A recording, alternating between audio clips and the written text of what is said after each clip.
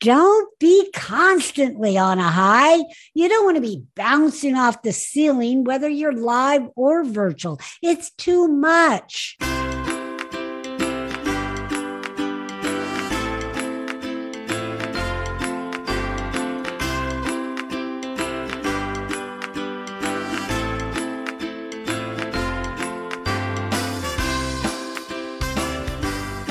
Hello, and welcome to the $1 Million Speaker Podcast. Hi, I'm RV Robinson. I'm the master speaker trainer, international speaker, two-time best-selling author, and your host for this podcast, the $1 Million Speaker Podcast. Now, this is different from some podcasts in that we look for the characteristics of $1 million speaker and how to reach 1 million people and how to make millions doing it. And today I have a very special message for you, and it's all about enthusiasm. Enthusiasm, master your message. That's right, enthusiasm, master your message. And I'm going to take you through 8 ways that you can use enthusiasm to master your message. But first, let's just talk about enthusiasm as a speaker. Do you know enthusiasm is power? And any speech can be made more powerful if presented with more enthusiasm. That's right, more gusto, more excitement. So often as speakers, people will relax, especially if it's virtual. They sit down and all of a sudden they think they're at a board meeting, doing some sort of a discussion instead of some sort of a speech. And it's important for us as speakers to always remember that we are performers as well as informers. Again, we are performers as well as informers. So how do you keep that enthusiasm up? I'm going to give you again 8 ways. So number 1, whenever you speak, now these techniques will work whether you're live or virtual, but where I see people fall down in the department of enthusiasm seems to be in the virtual world. So focus on these techniques, both live and virtually. And sometimes, of course, live can be a little easier to do than it is virtual. So really focus on making sure that these come alive when you do your virtual speaking. So number 1, share your passion. Yes, you are speaking because you love what it is you're speaking about. You love what it is you do. Well, share that passion with your audience. Make sure that they can feel it, that they can see it, and that they can hear it in everything that you say. Number 2, move your body. Yes, in the virtual world, it's a little more challenging. But guess what? You can get a stand-up desk and stand up and move around. Let us see more of your body, and you'll be free and you'll feel like you're giving a live speech, because it is a little easier when we're live. What are we doing? We're standing up when we're live. So move your body. If you are live, move with a purpose. Think of a person you want to get close to and walk over to that person. Maybe they're in the front row, maybe they're on the side, but move with a purpose. In the virtual world, just move, period, right? Don't move off screen, but stand up and have some movement and some excitement under your feet.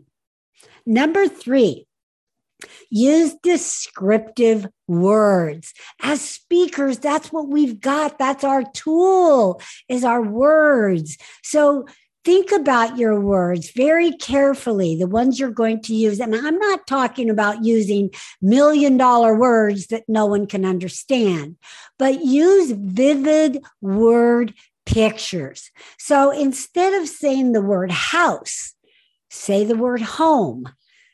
House just looks, and in our mind's eye, as just a stick house. But the word home, boy, that has a fireplace and curtains and flowers and family. So pick your words that will have more of a vivid word picture for your audience. Number 4, don't be constantly on a high.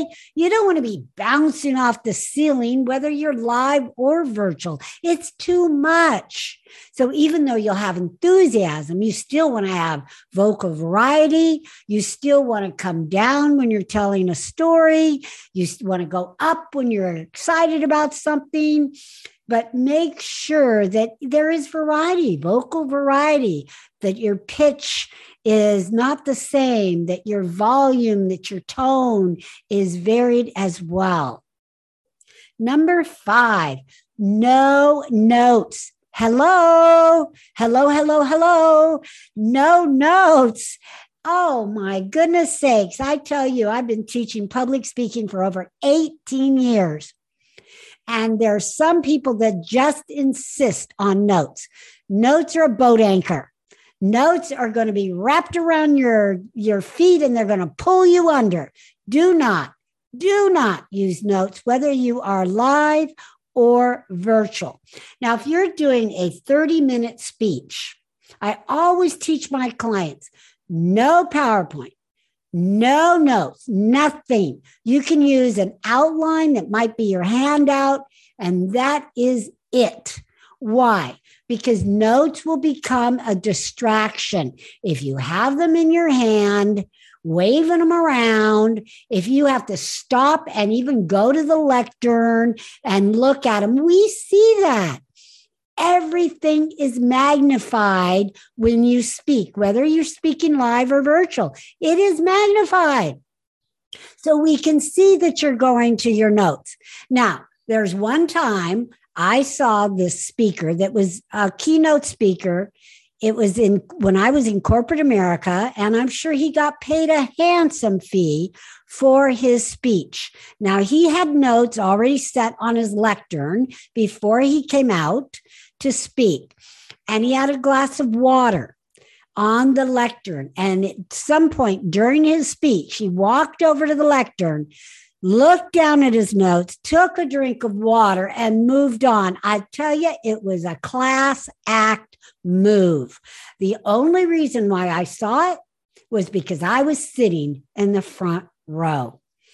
If you feel like you're ever going to need notes, use that technique. Have a glass of water by your notes and, just really, carefully, I should say, look down and glance at your notes so people do not notice. Otherwise, they become a distraction.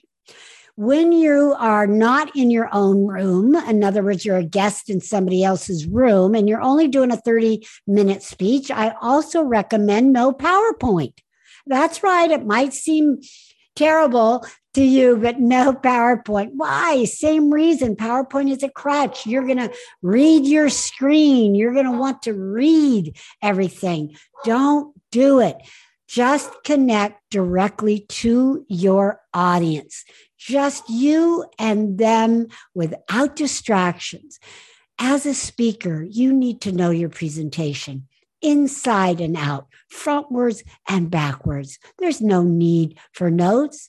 If you're $1 million speaker, you don't need notes, and yet you will know your presentation. You will become the script. Number 6, use props, especially if you're in the virtual world, but they're a lot of fun in the live world too. There's lots of props that you could use. Use anything that's going to be specific for your speech, but you can use things like big glasses. You can use cheerleader pom-poms. You can use pictures, all kinds of things. Be creative. Make it match your speech and your presentation, and make sure you practice with them. You do not want them to be a distraction. You don't want them to upstage you, and you don't want them to kind of be a mess somehow and mess up your presentation. So, because people will be looking at it. They'll be thinking if something dropped and made a mess, they're going to be thinking about that. So make sure you practice with your props, hone them in, and have a lot of fun with them. Number 7, tell stories. Yes, if you want to have that enthusiasm and you want to master your message, storytelling is vital. Become a $1 million storyteller. Take some storytelling classes. I know I have. I've mastered storytelling, and I've given storytelling concerts, and I've even been paid for storytelling.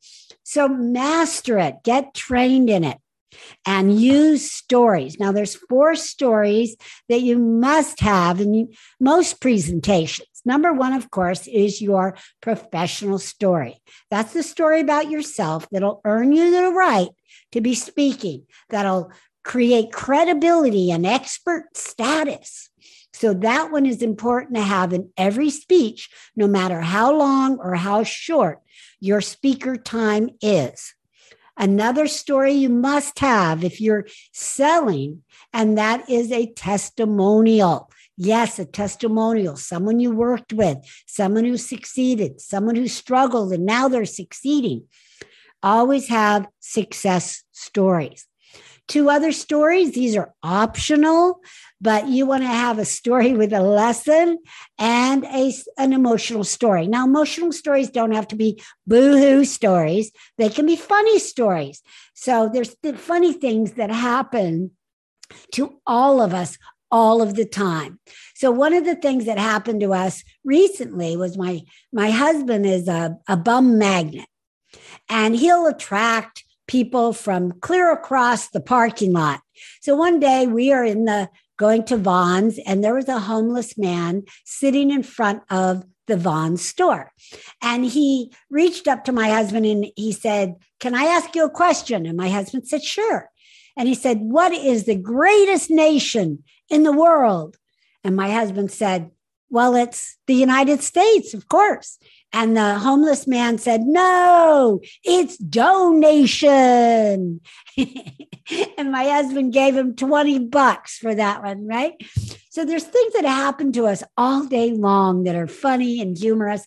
Bring those to your speech. Bring those to your presentations. Number 8, practice, practice, practice, and practice some more until you become the script. That's how you will master your message, and you will never have to use notes again. You will practice for 1 hour for every 2 minutes of presentation. That means in a 30-minute talk, you would have practiced 15 hours.